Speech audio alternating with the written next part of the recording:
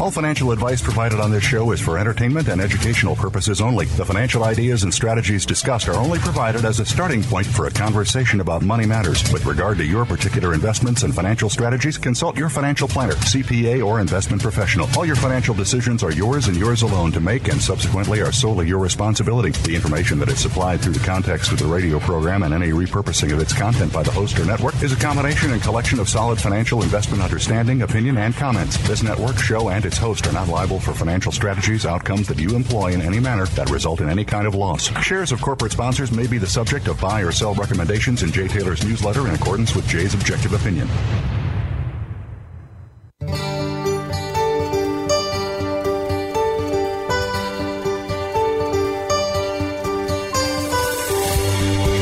Welcome to Turning Hard Times into Good Times with your host, Jay Taylor. This hour will help investors fix issues and achieve personal gain. Now, here's your host, Jay Taylor. Welcome to Turning Hard Times into Good Times. I'm your host, Jay Taylor, and I am again here in the borough of Queens in New York City. It is the 6th day of December 2022. Before I talk more about today's show, let me remind you that I am the editor of Jay Taylor's Gold, Energy, and Tech Stocks. That's a newsletter, a weekly newsletter, and a monthly letter that's focused primarily on junior gold and silver exploration stocks, as well as market commentary that I provide there as well. Go to miningstocks.com to sign up for that letter. And let me remind you that gold shares usually do better during recessions and depressions. That may come as a surprise to many of you, but they do. And gold itself is negatively, or at least has a very low correlation with the equity market, with the bond markets too, in some cases. And so when we're in a recession, a lot of times the cost of getting gold and silver out of the ground declines relative to the cost or to the price of the metal that's being mined. And so the profit margins generally are stronger during bad times in the economy. So just keep that in mind as we head into 2023, where most people believe, most financial analysts anyway, believe we're likely to have a recession of some magnitude. How deep it will be remains to be seen. But with regard to the mining companies, the 1930s were very, very good to gold mining companies. As in 2000, 2008, 2009, that crisis, the financial crisis, was also a time when gold miners did exceptionally well. We also like to plug Chen Lin's letter, What is Chen Buying, What is Chen Selling? ChenPicks.com is the place to go for that, especially if you're interested in the biotechs and the mining sector as well. And also Michael Oliver, Oliver MSA. Michael will be with me to talk about his latest take on the markets after our first commercial break. He'll be with me. I do want to thank all of you for listening to the show, making it one of the more popular shows in the Voice America Business Channel. Also, I'd like to invite you to keep your questions and comments, sending them along whenever you have any thoughts about our show. We'd love to hear from you. Questions for Taylor@gmail.com. Questions, the number for Taylor@gmail.com. As I noted a couple of weeks ago, there will be some changes in this show in the near future. And to keep up with those changes as they take place, be sure to request to be put on our mailing list at questionsfortaylor@gmail.com. You can go to questionsfortaylor@gmail.com to request to be put on our mailing list. And you can also track the progress that we're making and the changes that will be taking place at jtaylormedia.com. It's my website, jaytaylormedia.com, where you will also be kept abreast. And I will, of course, be doing some tweeting on Twitter as the time nears. I do anyway on a regular basis, but as the time nears for some changes, I will let you know there as well. We do want to thank our sponsors for making this show economically viable. Our sponsors for today: Irving Resources, Novo Resources, Gold Bull Resources, El Oro Resources, and Timberline Resources. I've titled today's show, America's Past and America's Future. Jeff Deist and Michael Oliver return this week. We hold these truths to be self-evident, that all men are created equal, that they are endowed by their Creator with certain unalienable rights, that among those are life, liberty, and the pursuit of happiness. And those were the words of the Declaration of Independence as penned by America's founding fathers back on July 4th, 1776.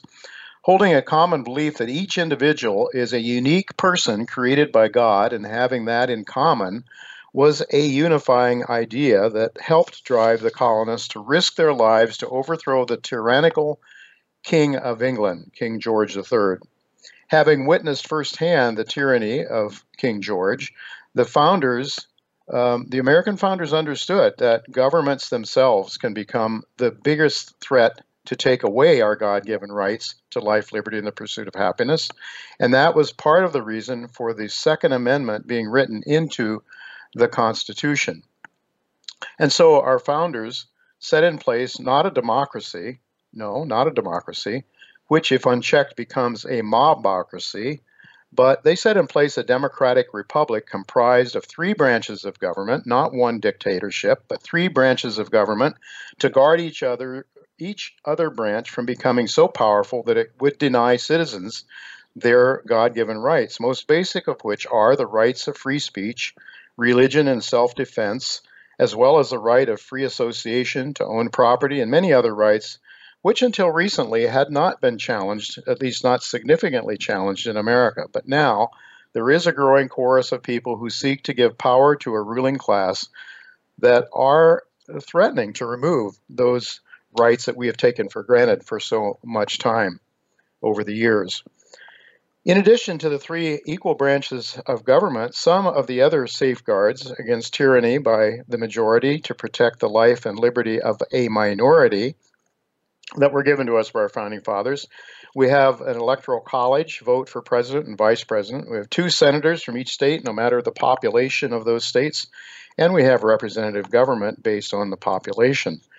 The founding fathers also understood that sound money and free markets are essential to domestic peace and economic prosperity. Well, now, 247 years later, a growing number of Americans seem to have been taught to think that a powerful executive branch and even more powerful administrative state is preferable because, well, dictators can get things done more efficiently. A growing number of Americans appear not to understand or appreciate the link between the freedom willed to us by our founding fathers and economic prosperity that inevitably follows. Well, Jeff Deist, who worked as Ron Paul's chief of staff when Dr. Paul was in Congress and when he was running for president, will be with me in the second half of today's show to discuss how America has changed from the freest country in the world towards, in a very rapid pace, moving back towards a similar kind of a tyranny that our revolution, that our founding fathers revolted against back in 1776. Well, hopefully Jeff will have some advice, not only in explaining the past and looking to the future, but how we might best navigate our lives in the future, depending on how things are going to go. According to Jeff, we'll have to see what he has to say about that. I think Jeff and the Mises Institute is doing what they can in their way to try to help retain our freedoms, our liberties, the right to property, the right to be free to conduct ourselves in business, to worship, and all the rights that I just talked about. The Mises Institute is certainly doing what it can, and so we'll hear what Jeff has to say about that. We do have to go to break now, but Michael Oliver will be with me when we come back, and I know you're going to want to hear what Michael has to say on a day when the markets are down pretty hard. I'm looking at the NASDAQ is down over 2%, the S&P down 1.7%, and the Dow is down 1.3%. Bond markets are a little bit stronger, I think. I think the interest rates were down a smidgen earlier today, but for sure these are very, very, I think, very uncertain times in the markets and politically and in many other ways. Michael will have a lot to say about all of that when we come back, so don't go away. We'll be right back with Michael Oliver.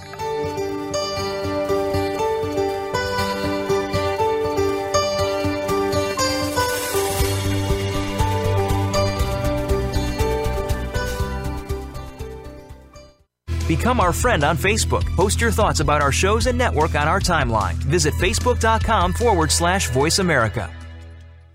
Timberline Resources is a mineral exploration and resource development company focused on gold discovery in the world-class mining jurisdiction of Nevada. The company's flagship Eureka project hosts a significant gold resource and drill-indicated upside potential at nearby higher-grade targets. Timberline Resources trades in Canada under the symbol TBR and on the OTCQB in the U.S. under the symbol TLRS. To learn more about this district-scale asset with exciting discovery potential, please visit www.timberlineresources.co.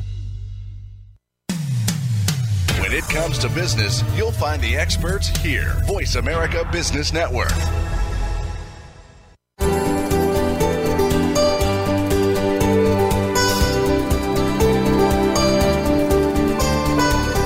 You're listening to Turning Hard Times into Good Times with your host, Jay Taylor. If you have a question or comment about today's show, Jay would love to hear from you at 1-866-472-5790. That's 1-866-472-5790. You can also send an email to questionsfortaylor@gmail.com.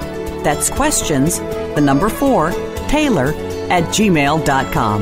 Now, back to our program. Welcome back to Turning Hard Times to Good Times. I'm your host, Jay Taylor, and I'm really pleased to have Michael Oliver with me, as we do every other week. It's always a pleasure to have him with us, and you should all, by this time, know that the place to go to sign up for Michael's letter, Momentum and Structural Analysis, it's an excellent letter that really keeps you up to date on the markets, is olivermsa.com, olivermsa.com. Thanks for being with us again, Michael. Hi, Jay. Good to be back. It's really good to be back, and I understand that you've just recently moved into a new abode somewhere in the Rocky Mountains, and I'm very envious of you, I must say, as I hear you talk about the place looking out the window at the Rockies. Wow, I'm here in New York City looking at other brick walls, So anyway. Well, sometimes that can be a good vista too, looking at the city. Okay, yeah, nothing wrong with that. Well, anyway, Michael, we're talking about America's past and its future. And, I guess there have been many times in the past when people in America might have thought, man, things don't look very good. I mean, you did the Great Depression and World War II. We've had other times, the Civil War, of course, and other times in our history when things look pretty bleak. So we want to try to put it in perspective if we can. But nonetheless, that's mostly the topic of today. And I know that what people need to realize is that you're more than just a technical analyst. We have you basically talking about technical things that you see, your models, which have worked extremely well. We have you on the show. We love to have you here, and are one of our most popular guests because people really believe what you say, and you have credibility.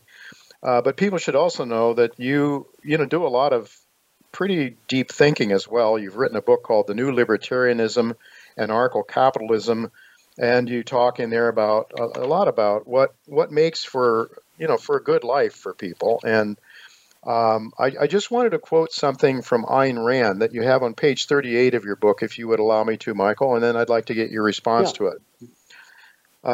This is on page 38 of Michael Oliver's book, The New Libertarianism, Anarcho-Capitalism, and he quotes Ayn Rand as saying, "A society that robs an individual of the product of his effort, or enslaves him, or attempts to limit the freedom of his mind, or compels him to act against his own rational judgment, a society that sets up a conflict between its edicts and the requirement of man's nature, is not strictly speaking a society, but a mob held together by institutional gang rule." End of quote.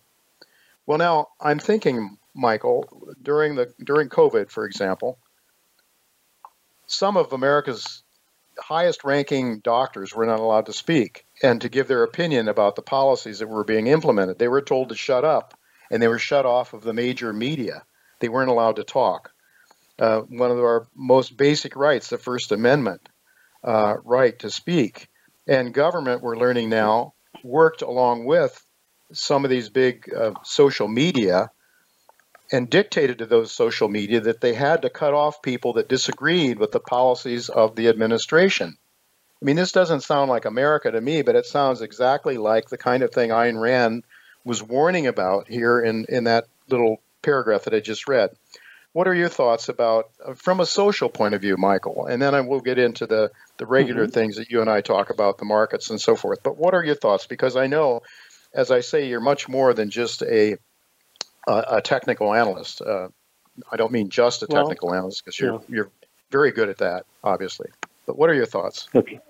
Well, in the early days of what we call the libertarian movement now, and most people, if you ask them what the libertarian means, it means generally free markets. They understand that. And so forth. And it started in the early 70s, and I was involved, fortunately, in the early days of its formation. There were probably 50 or 100 of us that were really active, in one way or another. I used to put out a nationwide newspaper called the New Banner, and it was a libertarian objectivist newspaper. Anyway, and yes, I wrote that book around that time, so I'm talking 50 years ago.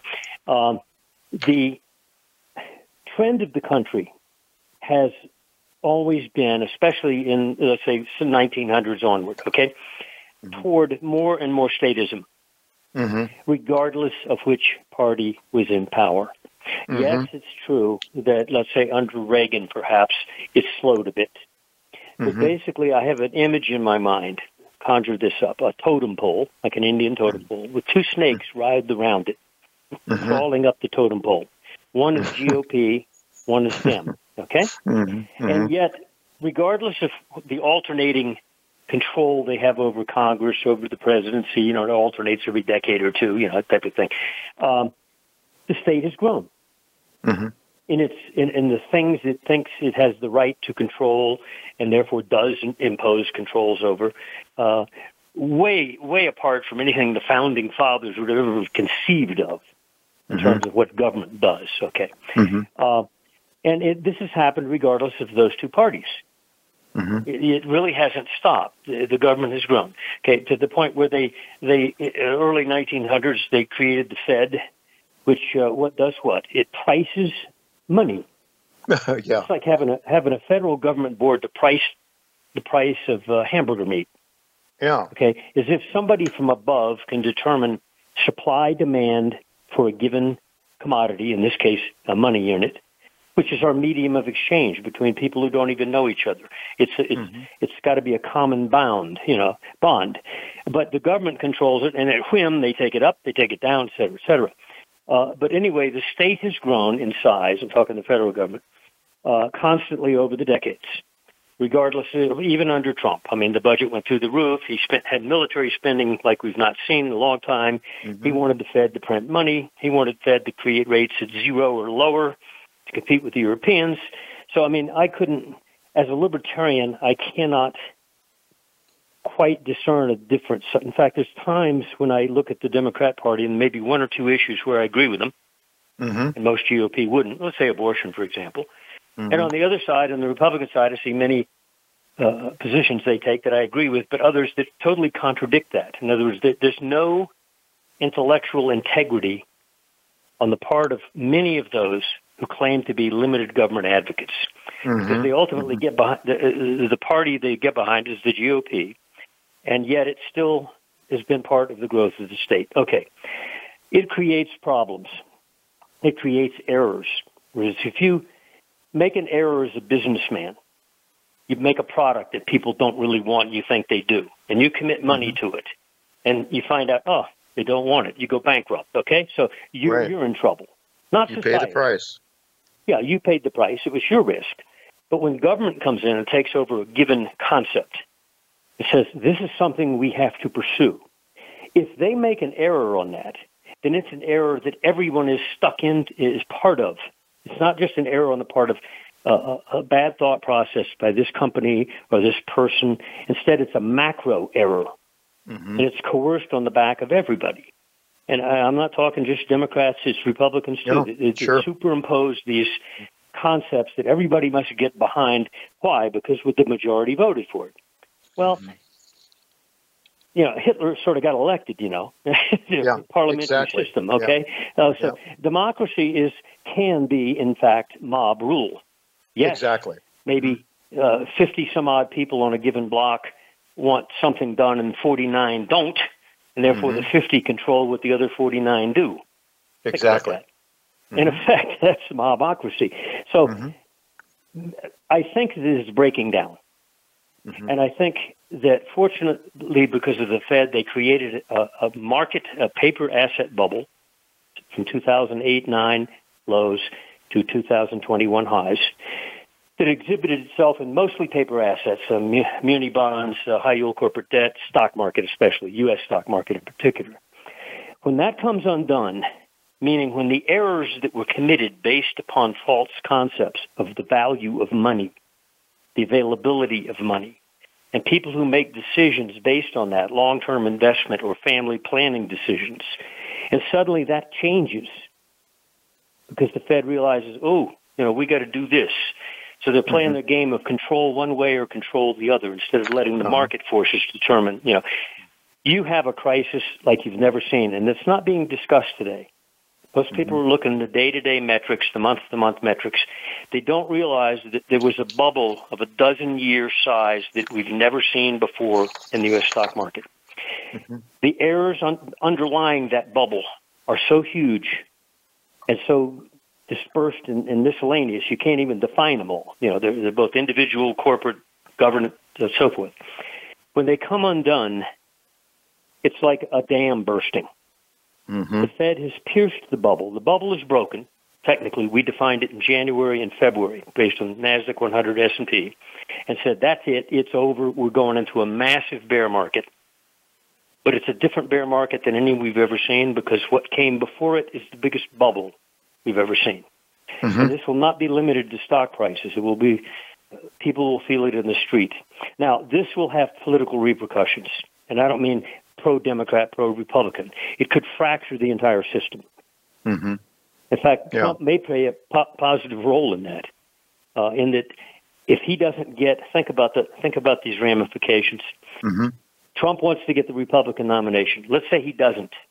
Do you think he's going to simply say, "Oh, I think I'll retire and enjoy the rest of my life," or he's going to say, "No, I'm a man of history. I'm going to continue and therefore create a third party"? Yeah, well, let's call it America Again Party, whatever. A lot of his hardcore followers are not Orthodox Republicans. That's they right. They only came on board recently because of him. If you slice them out of the Republican Party in the next 2024 election, because Trump didn't get the nomination, and they say, I'm not going to vote for the other GOP folks. I'm not in it for the GOP. I'm in it for Trump. They're not going to be there. And if they constitute 15, 20, 25% of what the current GOP is, it will be a disaster for the GOP. Oh, for sure. Yeah. Or if he gets the nomination, think of the consequences there. I don't know. I don't like to think about it. There's no outcome here politically. There's no outcome politically that will not accommodate the implosion of the bubble as well. I'm so afraid you're right about all of that. And of course, I think Trump said something. Well, Trump said something yesterday, I think, about where in certain cases the Constitution shouldn't be followed. I don't know if I'm exactly paraphrasing. Generalized, the general idea.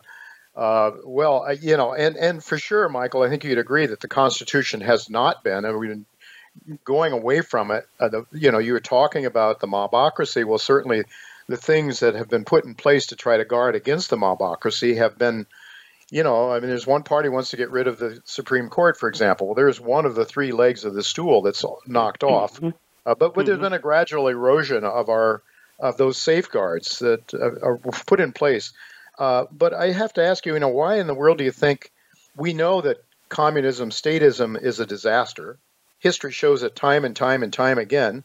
Why do people keep opting for it? Why do the masses want to? Well, I don't. It's hard to say, except that that's what they've been raised upon. And there's intellectuals out there who realize there might be something else. And sometimes it takes a crisis for them to say, hey, this isn't working. And I can easily see that occurring regarding the Fed. And because if anybody goes back and looks at the boom-bust cycles that have occurred under the Fed, starting in the 1920s even, where they pumped the money supply up a lot. And sure enough, you had a bubble then, not nearly the dimensions of ours. And in 29, it broke and wiped everybody out through 1932. And you didn't even come back to the highs again in the Dow Industrials until 1950s. So right.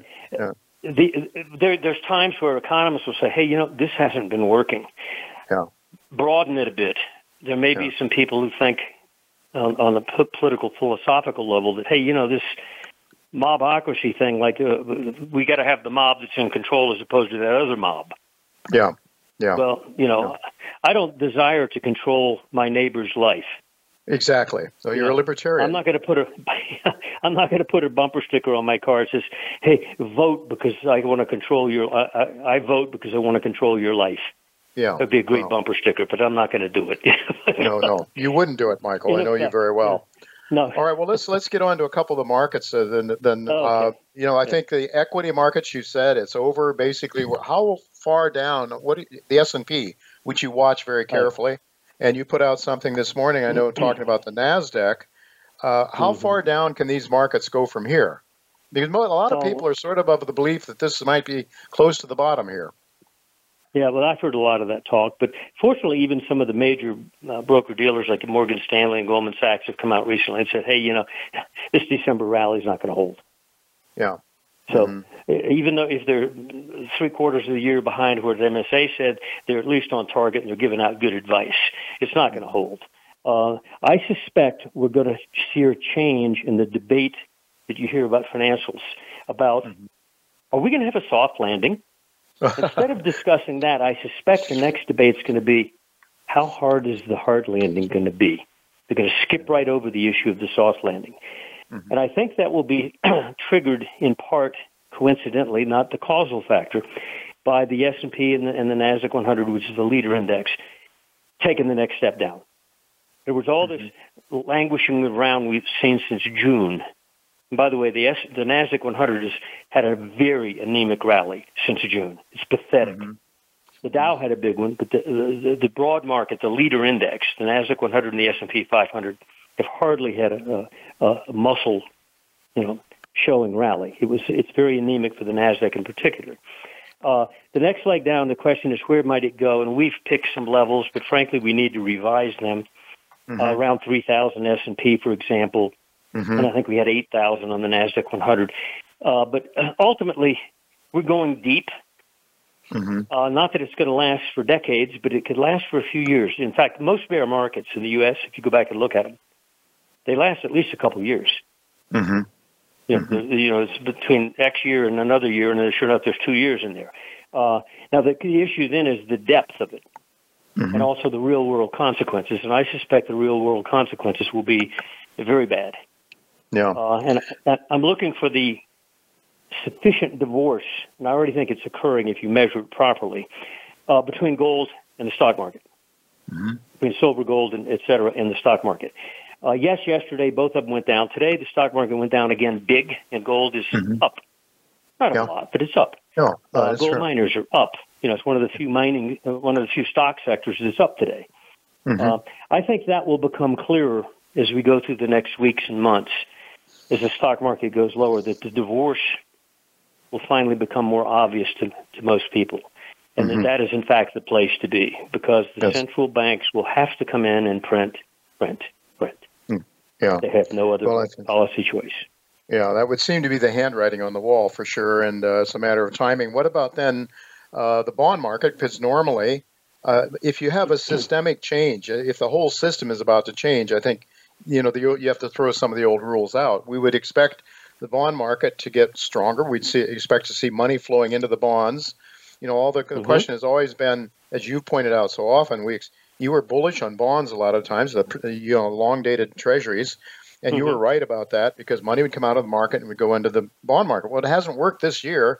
The bonds are down. Gold is held up pretty well. It's been a much better safe haven than the treasuries, that's for sure. But what about if we have this real cleansing of a massive decline in the equity markets? Do you expect, like Alistair McLeod, for example, is a bond bear going forward for the foreseeable future? But what's your take? Well, we've been bearish on bonds this time around for this year, okay? We hit a target level that we thought would be a bounce point for TLT, which is a long-term government bond ETF, and for the 30-year treasuries. We hit our target. In fact, we went a little bit beyond our downside target. By target, I don't mean the end target, but just an intermediate target. And sure enough, they generated a rally. And as you said, they're steady today, so people are plowing into that as opposed to the stock market. They're trying to treat it as an alternative, which often it's been historically. Yeah. Ultimately, I don't think that alternative is going to persist. I think the bonds will go lower, rates will go higher. This is a technical assessment, not also fundamental, but there's a major technical assessment that the damage done in the recent bond drop is so serious that treat this rally in bonds or dip in yields as temporary. Well, I certainly think that I mean, people will really be taken back when they look at their 401ks and their IRAs this year. And they, if they, oh my goodness, those 60-40 bond, equity bond splits, it didn't work. And those people who held gold will be relatively well off as opposed to treasuries this year. It just seems to be maybe a major change taking place. I guess we'll have to leave it go at that, Michael. We're out of time. Thank you so much for your ideas, your thoughts. Always appreciated, especially today when you expanded a little bit more. Wonderful to hear your thoughts. Thanks so much. Thank you, Jay. Bye-bye. All right, folks, we do have to go to break now, but don't go away. Jeff Deist will be with me. He's the president of the Mises Institute, and I know Jeff will have some things to say about these topics as well, so don't go away. We'll be right back to ask Jeff to talk about America's past and its future. We'll be right back with Jeff Deist.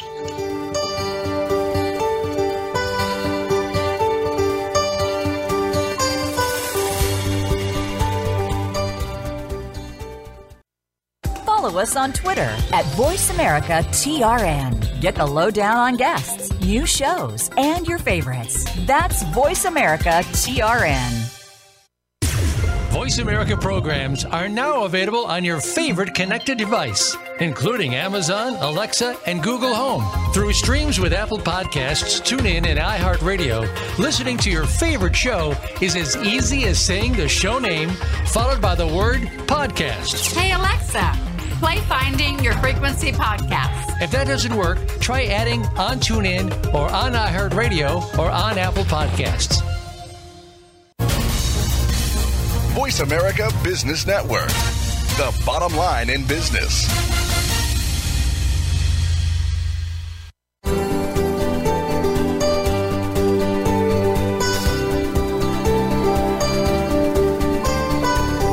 You're listening to Turning Hard Times into Good Times with your host, Jay Taylor. If you have a question or comment about today's show, Jay would love to hear from you at 1-866-472-5790. That's 1-866-472-5790. You can also send an email to questionsfortaylor@gmail.com.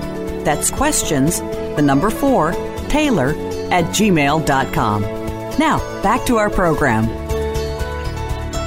Welcome back to Turning Hard Times to Good Times. I'm your host, Jay Taylor, and I'm really happy to have Jeff Deist with me. Jeff is the president of the Mises Institute, an educational organization dedicated to promoting Austrian economics, freedom, and peace. Jeff previously worked as a longtime advisor and chief of staff to Congressman Ron Paul. Jeff is also a tax attorney, having represented high net worth individuals, partnerships, and corporations in a wide variety of tax matters.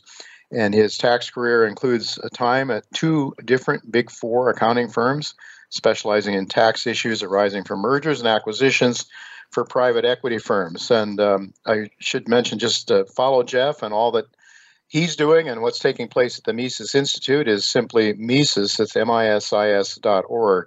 So I would suggest you folks bookmark that site and go there and learn about what is going on at the Mises Institute. Thanks for joining me, Jeff. Absolutely. You're welcome, Jay. We titled today's show America's Past and Future. And, you know, I guess I'd like to ask you a little bit about, you know, the past and our heritage, what has taken place, what our founding fathers willed for us, and then kind of look at where we are now, 247 years or something like that later. But before we get started, can you tell our listeners who may not be familiar with the Mises Institute why it exists and what it does? I know we've had you on before, but not often enough. And maybe you can just tell people briefly what the Mises Institute is all about. Oh, boy. Well, I hope what it's all about is educating people, lay people, for the most part, about real economics. Because in our view, there's a huge hole in the economics profession, both the academic side of it and the practicing side of it at places like the Fed, we think the profession is not only not doing much good, it's doing a lot of active harm in the world. And if we sort of dial back and take a little bit higher 50,000-foot view of what economics is supposed to be, well, it's a social science, and it's supposed to help us understand the world. It's supposed to help us create a wealthier and happier and healthier and more prosperous society, right? That's the point. And we lose sight of that in all of our modeling and all of our details and all of our reporting of numbers and looking at CPI and BLS and unemployment and this and that. We lose sight of the big picture that economics is supposed to help us understand and thereby improve the world. I don't think it's doing that. So we exist as a resource for lay people to come and understand what, in my very biased opinion, is real economics. Real economics, Austrian economics, named your Mises Institute, named after the great Austrian economist Ludwig von Mises. Maybe just share with our listeners a little bit the philosophy or what Austrian economics is.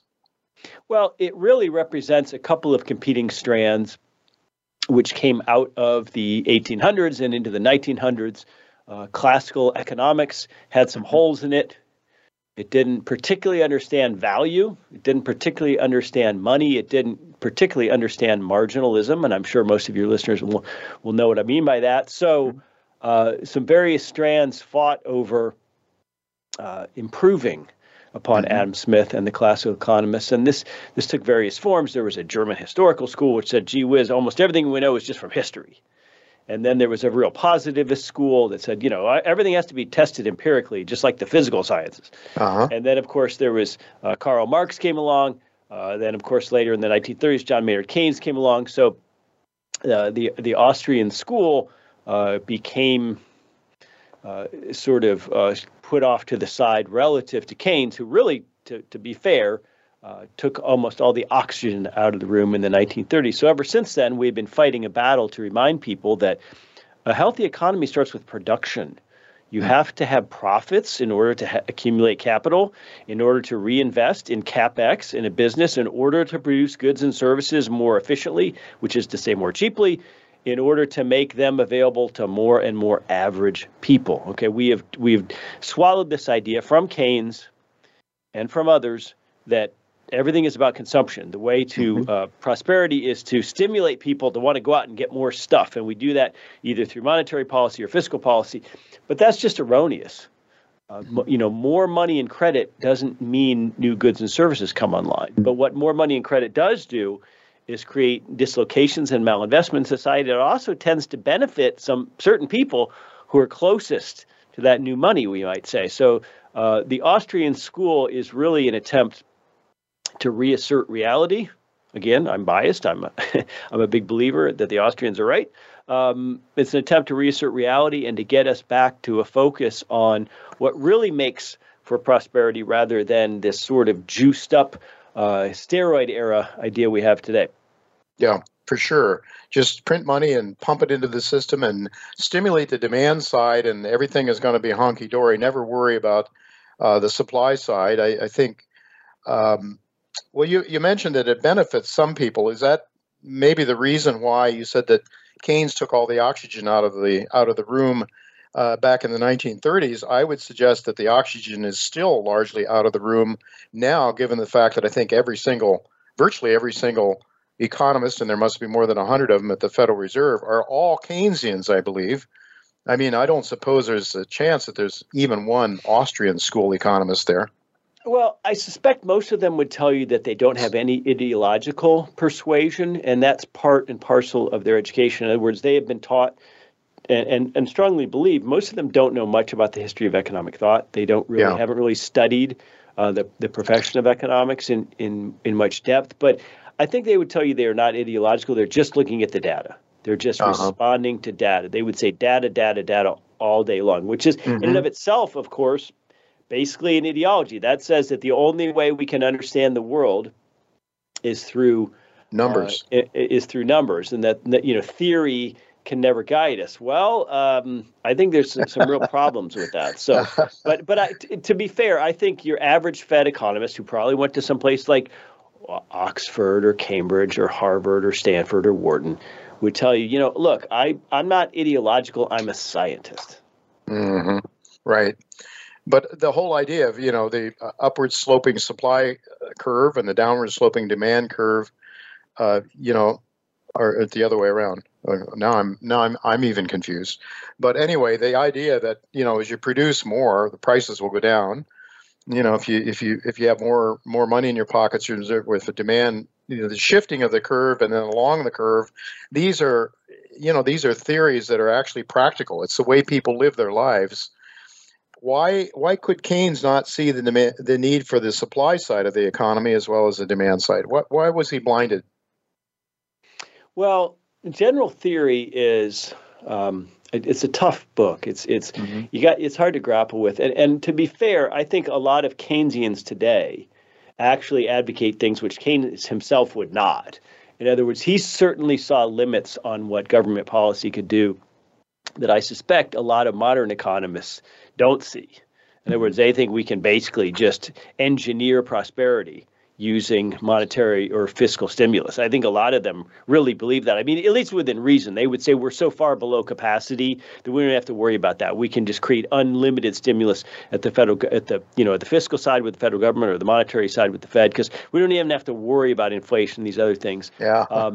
So Keynes was more circumspect than his modern adherents. Yeah. But the idea that there is slack in markets, oftentimes the idea that there is market failure, both of those I would personally dispute, I think are loom large in Keynesianism. And so the idea is that government or central banks have to come along and save the patient when the patient's dying. And so I think that's the general thrust of it. Yeah. And so the Federal Reserve goes in there and drives interest rates down by pumping money in the system.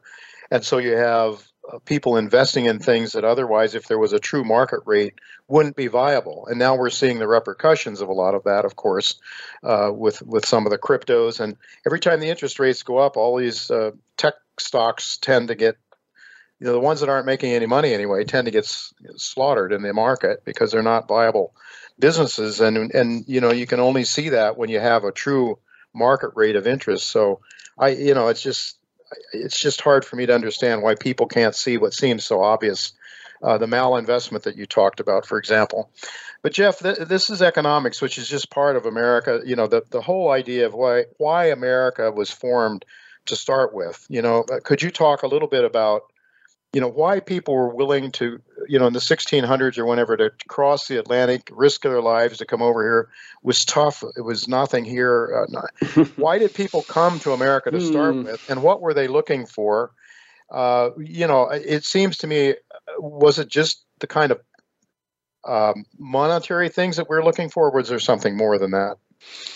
Well, Jay, that's a tough question because there's the kindergarten Disney version of the American founding, and then there's the real version of the American founding, and now there is this third version, which the left purports to adhere to today, which is that everything about America from its very founding was terrible, racist, colonialist, genocidal, etc. So I'll stick with the somewhat bowdlerized Rothbard version of history. Okay. Conceived in Liberty was his big 5-volume history of the colonial period in the United States, which is what we can call America. And look, I do think that there were very positive and beneficial animating impulses behind the creation of this country. I do think that a lot of American colonialists, not all, but I think a lot of them really did want to live more freely than they might otherwise under King George or someone else in Europe.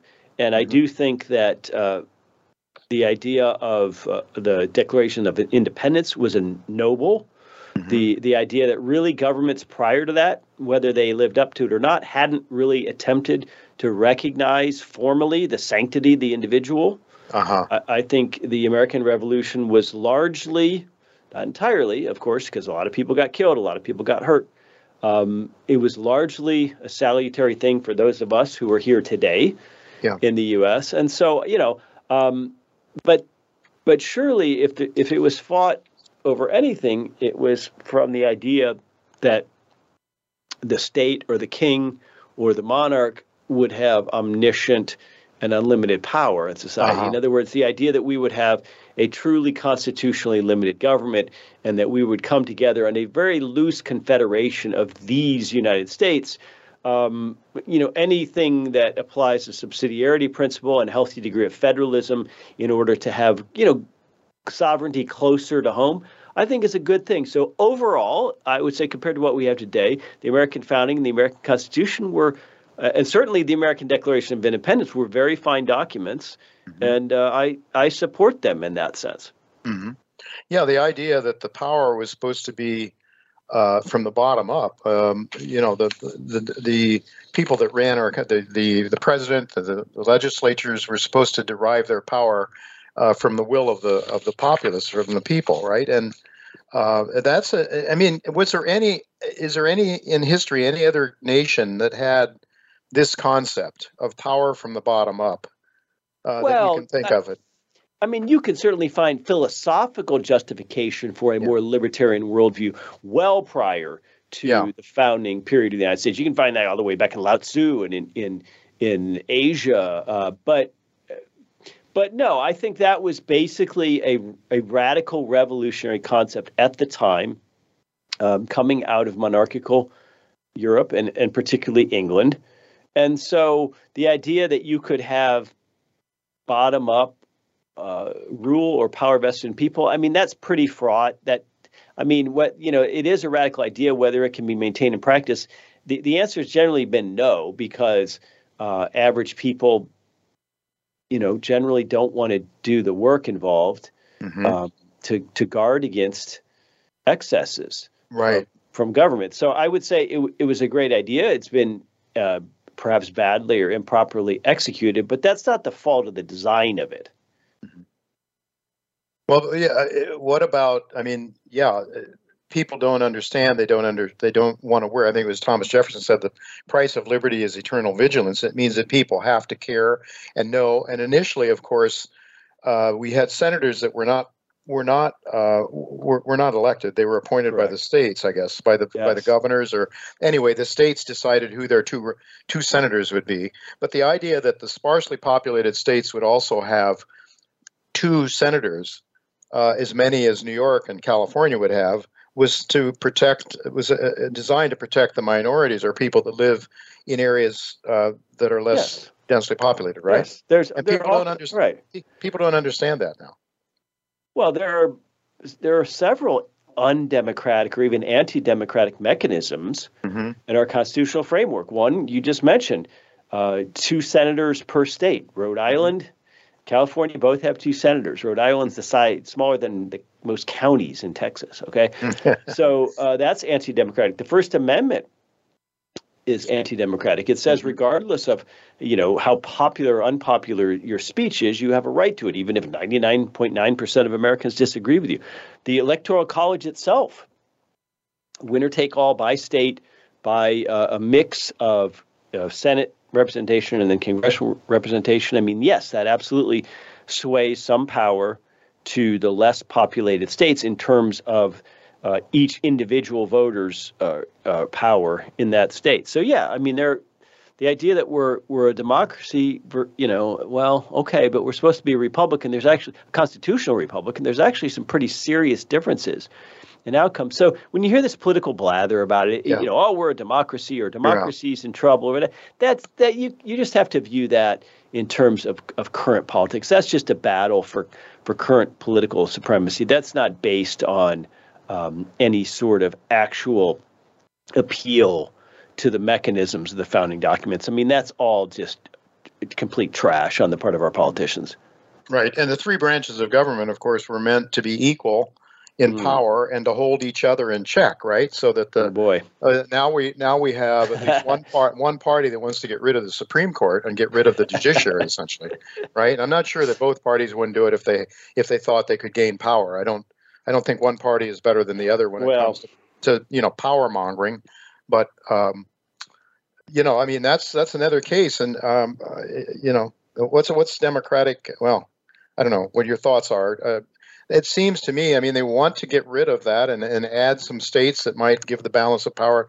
It seems to me everything that's going on now is going against this idea of of liberty for the individual. Yeah, I think that's true. I think almost everything you hear about the Supreme Court, for example, is just a cynical political play. Mm-hmm. If Hillary Clinton had won in 2016 and appointed 3 new justices during her 4 years, I don't think we'd be seeing these constant attacks on the Supreme Court from the progressive media at places like Slate or Salon or Jacobin, to put it mildly, right? I mean, we all get this. This is all just transparent politics. And look, politics is natural. There's always a human tendency towards politicking, whether that's in a family, in a corporation, any organization is going to have its politics. But the whole point of this federalist system, this whole point was to make sure that politics wouldn't matter so much in America, that it wasn't, that the central organizing principle of the new American colonies was not the U.S. federal government. Mm-hmm. And that's where we failed. When you say there used to be 3 branches of government, well, in the 20th century, the executive branch wildly overtook the other 2. Wildly. Mm-hmm. And so that's where we are now. We're not even the president is so powerful, but rather these permanent bureaucratic administrative agencies, 90% of which don't change as administrations come and go, the vast majority of whom are very well protected by federal unions, very well paid, been working from home in their jammies throughout COVID, I might add. Mm-hmm. That's the real government. That is, when we talk about the government, that's really who it is. It's not the congressman or congresswoman you send up there. It's not even Clarence Thomas or Ruth Bader Ginsburg. When we say the government, we really mostly mean the federal administrative agency. So that's where the growth and the entrenchment and the real usurpation of that constitutional balance has occurred. Yeah, the deep state, which Mr. Trump talked about, the deep state now, was laughed at, but then we had Senator Schumer talking about the CIA has 6 ways a Sunday to get back at you. He told Mr. Trump, "You better shut your mouth. You better shut up, buddy, and or the CIA is going to get you." And somebody certainly got him. There's no doubt about that. But well, Jeff, we're just about out of time here, and I noticed there's so many good things that. There was one thing I wanted to ask you. I mean, Twitter is in the news these days. I see that you just had a podcast, I believe. You interviewed the economist at the Mises Institute, Robert Murphy, about the bad economics of Twitter. Did you see any hope that Twitter can, I don't think save us is too strong a word, but can actually moderate things, maybe? Well, I certainly see some hope that it could be a content neutral and fair and unbiased platform. I'm not so sure it can make money while doing that. So, but that's fortunately not on my dime. That's on poor Mr. Musk. Poor Mr. Musk, right? Yeah. So, Jeff, just in closing, then, I guess any quick advice for people other than to go to the Mises Institute and absorb all the good things, that intellectual things that are there? Come to Twitter, find me at Jeff Deist, JEFFDEIST, and send me a message, and I'll send you Per Byland's new book, which is a short primer on everything you need to know about the economy. So come follow me. Oh, well, maybe should have you back to talk about that sometime. Certainly. What is the book is what again? It is called How to Think About the Economy by Per Byland, who's a Swede at Oklahoma State University, who is one of our senior fellows. Wonderful. Okay. Very good. Well, thank you so much, Jeff, for being with us today, and we'll have to leave it go at that and get you back another day sometime. Thank you, Jay. All right, folks. Well, that is it for this week. Next week, we're going to be back. Keith Weiner is going to be with me, Monetary Metals, and also Dr. Quentin Henning will be here to talk about Irving Resources. It's one of my favorite exploration stocks. The company is finding a lot of gold in Japan. A very unique story, and Dr. Quentin Henning will be with me, as well as Keith Weiner next week. Until then, goodbye and God's blessings to you.